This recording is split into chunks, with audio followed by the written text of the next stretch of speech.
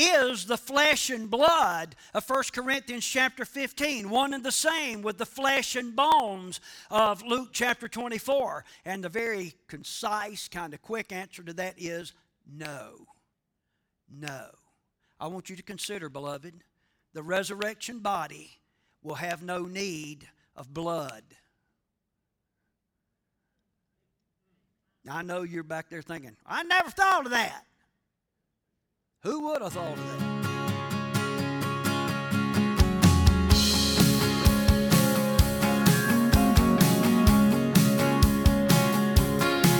Lord God, you know all my ways. You know all about me, but still you came for me. Lord God. Well, howdy and welcome to New Life. I'm Terry Knighton, the pastor here at New Life Community Church. I thank you so much for turning us on, tuning us in. I trust, as always, that the Lord's going to bless you up one side and down the others. We fellowship together here for the next several moments. I'm going to try to jump right on the end of things. It's the back half of a teaching, actually the conclusion of a series that we began some weeks ago that deals with the issue of the resurrection, in particular our resurrection bodies and what that's going to look like. Hey, let me say this to you. There's a lot of questions. People are constantly asking me questions about what our heavenly bodies are going to be like. And I want you to understand this. In order to acquire that body, we have to release something that we are now. We have to allow that to go by the wayside, so to speak, in order that we might acquire that which is yet to come. That sounds kind of complicated, and I don't mean for it to. But let me jump right on into this, and we'll get into the teaching, and I trust that the Lord's Word would just speak to you. Our text passage for this series is 1 Corinthians chapter 15. That entire chapter has served as a foundation for the series. I want to read one verse in your hearing right now, and I'm going to read from the Amplified Version, and it's 1 Corinthians chapter 15, verse 36, the latter part of the verse, and the record puts it like this. Look at this. Every time you plant seed, you sow something that does not come to life. And the Amplified adds germinating, springing up, and growing unless it first dies. Now, there's a lot packed into that verse, and we're going to try to unpack that here over the next several moments. So you give a listen with me. Let me pray for you. Father, I thank you for each one that's listening in, and I pray in the name of Jesus that by your word you would speak to our hearts. Holy Spirit, open our minds, open our spirits, that we might be able to hear and understand what you have purposed for us, Heavenly Father. And we'll thank you, we'll praise you for it all. In Jesus' name, amen and amen. Hey, thank you so much for being here with us. So let me encourage you to tell your friends and your neighbors, your work associates about New Life Telecast, and encourage them to be here with us. Whether you're listening live or later, we're glad that you're here with us. God bless you. Hang on. I'll be back here in just a little while to wrap things up.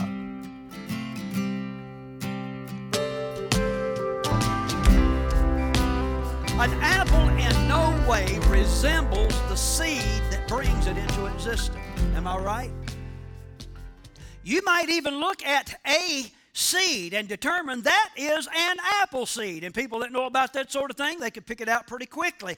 But beloved, you can never eyeball an apple seed and come away from looking at that apple seed with the image of a tree or an apple. Make sense?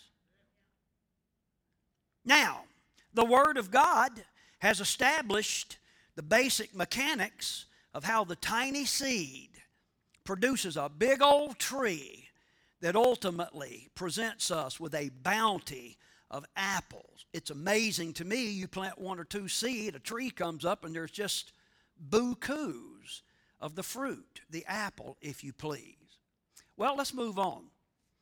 Paul goes on to give us some very enlightening details about the various types of seed. Watch this, beloved. He's not changing the subject, but he's further illustrating it. Look in verse 39. He says, all flesh is not the same. And then he goes a little deeper. Men have one kind of flesh. Animals have another. Birds another. and fish another. Now, all of us, if you have any sense at all, beloved, you know that human beings do not have fur or feathers or fins. Can I get an amen right there? You know that. And he continues to build his case by establishing that there is a distinction between heavenly bodies and earthly ones. Beginning in verse 40, there's this very interesting word that sent me running all around my studies this week. Very interesting word. The New International Version gives us the word splendor. It's not a very good translation, to be honest with you, not at that point. Actually, the Greek word is doxa, and you Greek scholars will recognize that as glory. Glory. Glory, the unspoken manifestation of God. It corresponds with the Old Testament Hebrew word kabo. Both terms, whether Old or New, whether Hebrew or Greek, both terms convey God's infinite, intricate, or I should say inherent worth. Number 4, fill this in with me if you would, please. We're advised that the many types of bodies have their own unique glory. I mentioned glory just a few moments ago, not Gloria, whoever she is, but to glory just a few moments ago. The many types of bodies have their own unique glory. What does that mean? Their own unique manifestation of God, and God Himself is the one that has given the design. Okay? Paul comes back in verse 42. With this, first part of the verse.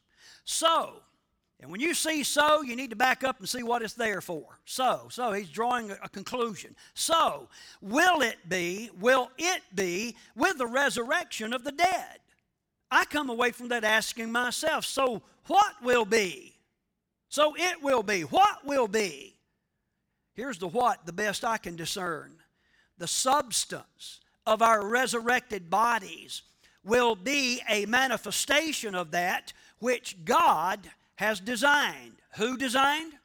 That God had designed. I take great comfort in that. I am glad that that's not one of the things that I have to do this week. That's all God's business. All right? Beloved, and I'm not hurrying this up in any way, form, or fashion, but at some point in time, this body is going to become a deceased body if the Lord tarries long enough. And that which is true for me is true for you. These deceased bodies will be buried or put away with one form, alike a seed, being an apple, tomato, whatever the case might be, but subsequently resurrected with another completely different form, again by God's design. Now note verse number 42. I'm going to divide verse 42 into two little deliveries to you here this morning, because it puts forth exactly what God's design is. It gives us where we are now, and then it tells us the way it's going to be. So look at this, verse 42, the kind of the middle part of the verse. Paul says, the body that is sown, the body that is buried, the body that is put away is perishable. In other words, it can perish. It will go away. If it stays in the ground long enough, it will return to dust. Beloved, that's just dirt with a little bit of age on it. Okay? Verse 43, it is sown in dishonor. If you have ever stood around while one of your loved ones was stuck in the ground and somebody threw dirt on top of them, you know what he's talking about. It is sown in dishonor. It is sown in weakness, without strength. It can't do anything. Verse 44, it is sown a natural body. Then there's a but. All of that right there is just kind of discouraging, isn't it? All of this great, big, beautiful me, at some point in time, this big, beautiful me is perishable. And it's given to dishonor and shame and being shamed. It's weak in more ways than you can imagine. It's just a natural body. But that's not how it's going to be once the seed is transformed. Once the seed is in its resurrected state. Let me go back through verse 42, pointing out to you the way it's going to be. Again, kind of the middle part of verse 42. It is raised imperishable. How is it sown? Perishable. How is it raised? Imperishable. That means it won't perish. Can't perish. Verse 43. It is raised in glory. Sown in dishonor. Raised in glory. It is raised in power. Sown in weakness. Raised in power. Verse 44. It is raised, look at this, a spiritual body. Hallelujah. Now, at this point, Paul is inspired to back way up and give some fundamental details to help us understand even better. We're given some historical highlights, if you please, that undergird the distinct difference between the fleshly man and the spiritual man. Now, this is all tied together. Let me get into this by asking you another question. Someone please tell me, who was the first ever man that was created? You sure about that? Yeah, it was Adam. Genesis chapter 2, verse 7 confirms that for us. And we're told that Adam became a living being. You know, I haven't always been. On October the 27th, 1957, at 10:10 in the morning, I became a living being. Well, actually, it was a few months before that, but I was introduced to the world as a living being. Adam became a living being, and because of that, we can and we did become living beings. Living here is an interesting word. I'm not going into all that at this point, but I'd encourage you to take a look at that on your own time sometime. Now, did you know that the Bible also presents to us the second Adam? If you knew that, say amen. The second Adam, the last Adam. Number 5 on your study notes, beloved. Christ Jesus, the second Adam, he became not only a living being, but much more a life-giving spirit. A life-giving spirit. There's a lot there. Perhaps we'll preach on that in its entirety at some point in time. I'm not going to do that right now. Then, beloved, we are reminded, beginning around verse 45 of our text chapter, we're reminded that Adam came forth from the dust of the earth, but Christ Jesus came forth from heaven. Adam from the dust of the earth, Christ Jesus from heaven. We're also reminded that like Adam, and we've hinted around about this, we too shall come forth. We all have come forth as earthly. In other words, with a body of dust, if you please, that shall return to dust. But, alike Jesus Christ, those belonging to Jesus Christ. Pastor, don't we all belong to Jesus? If you've been born again and born into His family.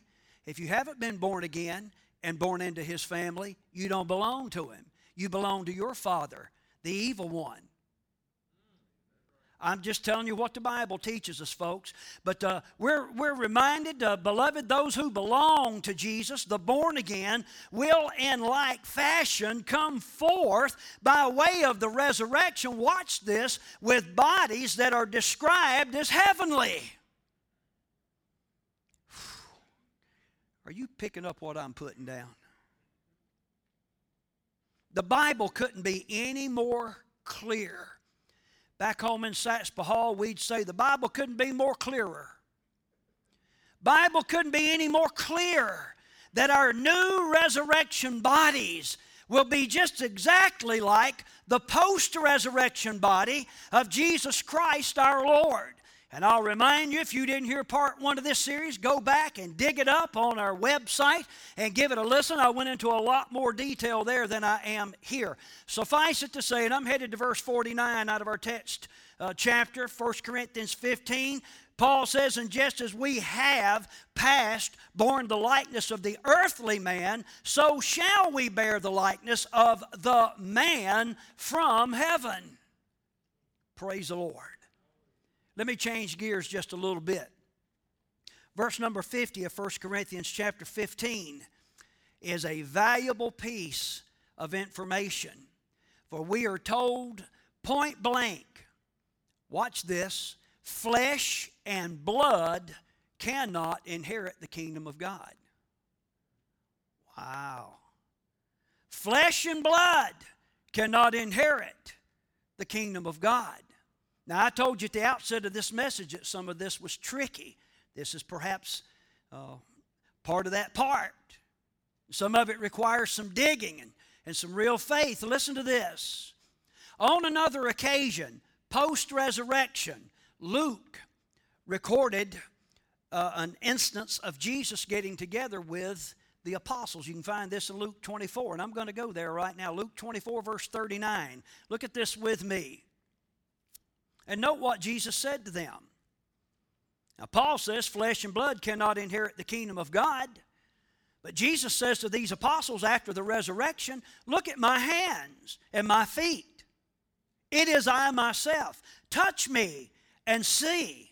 A ghost does not have flesh and bones, as you see I have. Flesh and blood cannot inherit the kingdom of God. Jesus mentioned this post-resurrection encounter that he had flesh and bones, not flesh and blood. My question to you is this as we head to your last study note this morning. Is the flesh and blood of 1 Corinthians chapter 15 one and the same with the flesh and bones of Luke chapter 24? And the very concise, kind of quick answer to that is no. No. I want you to consider, beloved, the resurrection body will have no need of blood. Now, I know you're back there thinking, I never thought of that. Who would have thought of that? But it'll have no need for blood. Number 6 on your study notes. You fill this in with, by the way, you can differ with me on this if you want, but I encourage you to give this some thought. Beloved, blood is literally the life-sustaining entity for the physical life. The physical life. In fact, the Bible tells us that life is in the blood for physical life. Mr. Ellicott says, and I couldn't say it any better, so I'll quote him in his very fine commentary. When the supreme sacrifice, talking about Jesus shedding his blood, when it was made on Calvary, the blood was shed once for all. The blood, the type of the human self, was poured out forever. I could talk more about that, but I'm going to try to put a period on it right now. Here we go. Beloved, beginning around verse 51, Paul uses some very straightforward language as he purposes to reveal to us a mystery. Now, I want you to remember, when a mystery is revealed, it is no longer a mystery. Okay? It's been demystified. We're informed, watch this, though the last generation, everybody say the last generation, though the last generation will not experience physical death, we will not all sleep, he says, or die. Every generation of believers in particular, every generation will experience a change with the culmination of their resurrection, whenever that takes place.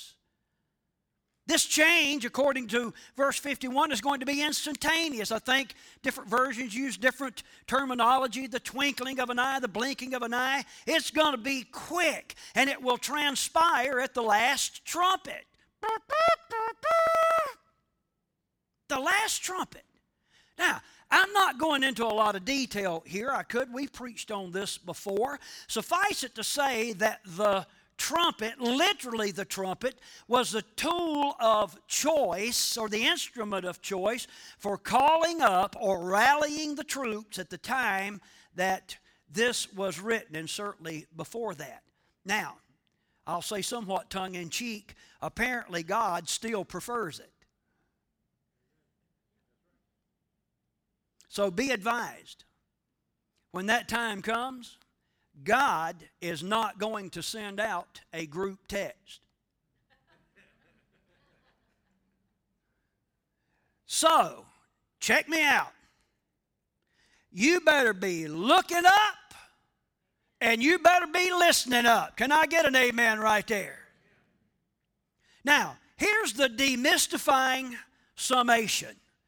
Oh, that boy do have a way with words, don't he? Look at verse 53 of 1 Corinthians 15.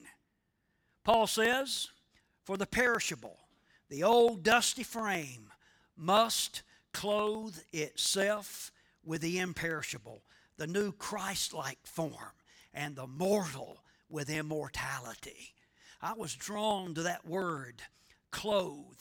The original's enduo or something like that. It is a verb, and it really means to kind of sink into a garment. And you all know and understand that. Every one of you had to sink into a garment before you come here this morning. And the pastor's saying, hallelujah, amen. Glad that you did. But you understand, beloved, what it is like and what it means to change clothes. He's trying to help us understand here as one changes from one set of clothing to another. And by the way, I guarantee you there's at least a half a dozen of you sisters that experienced this probably 24 times before church this morning. This make me look fat? I wouldn't go there for $1 million.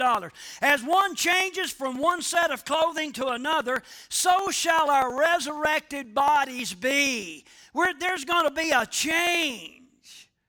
One online theologian said this, quote, just as our earthly bodies are perfectly suited to life on earth, our resurrected bodies will be suited for life in eternity. Isn't that encouraging? So, while the Bible doesn't necessarily describe an intimate detail, the glorified bodies we will receive in heaven, we do know this. We know that they will be like Jesus' resurrected body. I take great courage in that. Whatever this old hunk of junk is going to look like, or whatever it looks like now in eternity on the other side of the resurrection, it's going to be like Jesus' resurrected body. Beloved, I want to remind you, we did read this last week. The apostles literally, physically touched the literal, physical, resurrected body of Jesus. On one occasion, I love this part, the resurrected Jesus inquired of the apostles as to whether they had any victuals. And they're like, yeah, we've got some fish. They were out there on the side of the lake. And he said, well, give me a piece of that fish. And he ate it. We know that happened. We know that there's going to be a wedding feast when the bride of Christ is called up, and I'm not going into details with that just now. We know that as imperishable bodies, imperishable, they will no longer suffer from sickness. They will no longer suffer from death, nor will they ever be subject to heat and cold or hunger and thirst ever again. Beloved, our new bodies will be honorable in that they will not be shamed or shameful because of sin. We know that. When the perishable has been clothed with the imperishable and the mortal with immortality, then the saying that is written will come true. Death has been swallowed up in victory.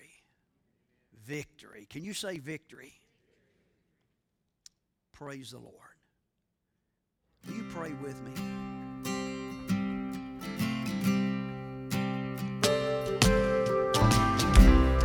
Folks, that's going to do it for this particular series. I trust that you have learned some things and been encouraged about some things with regards to our resurrected bodies. Now, here's the important question. Are you ready for the resurrection? Your resurrection. These bodies our spirit is going to live somewhere forever. Once it comes into existence, it's going to live somewhere forever. The preferred place is to be with Jesus and to have a glorified, resurrected body alike his. Now, listen to this. I'm being very transparent with you. I think quite often we worry or concerned or we debate way too much what our bodies are going to be like in heaven, rather than understanding really what that's going to be like. And I say heaven, I'm talking about eternity. Sometimes we get all confused about being up on the other side of the sun and the stars and the moon and those heavens, as opposed to what eternity is really going to look like. And perhaps we can get into some of those details on another occasion. Here's the good news. Here's the thing that puts hope and courage into my heart. There's not going to be any more death on the other side in eternity. No more pain, no more suffering, no more tears, no more heartache. All is going to be heavenly. I don't know of any other way to say it. As we spend eternity with God, His Son, Christ, and those who are a part of the forever family of God, those who have been born anew of the Spirit, filled with the Spirit, and living after, chasing after Jesus. I trust that's you. Is it? It can be. I trust that you've confessed your sins, repented of your sins, that you've opened up your heart's door and asked Jesus to come in to be the Lord of your life, and you believe because you know with that confirmation in your spirit that that has occurred. I trust that's the case for you.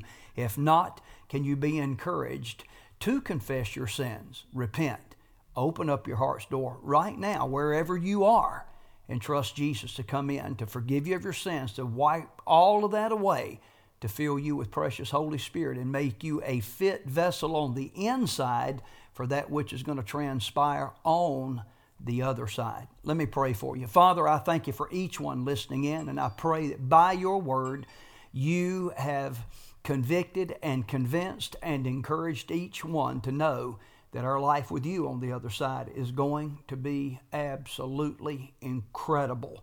And we'll have a body like the resurrected body of Jesus, a body that will live on for the ages. May we take courage in that in Jesus' name. Amen and amen. Listen, beloved, I've got to get out of here. I do want to remind you that New Life has a regular schedule of activities Sunday morning at 10 o'clock, something for nearly every member of the family. And then Wednesday, we do have something for nearly every member of the family. In fact, every member. We call that Family Ministries Night. That begins at 7 o'clock, and we'd love to see you for any and all of these activities. I'm extending this to you as an open invitation. Again, be sure and tell your friends about New Life Telecast. Encourage them to watch. I do want to remind you that you can go back through our website, and that web address is posted there somewhere on the screen. You can go back and find an archive of these programs and the live services from Sunday morning and a lot of other helpful information. Check that out. I'm Terry Knight, the pastor of New Life Community Church, wishing you a great day. And remember, my friends, Jesus is coming back. Is He coming back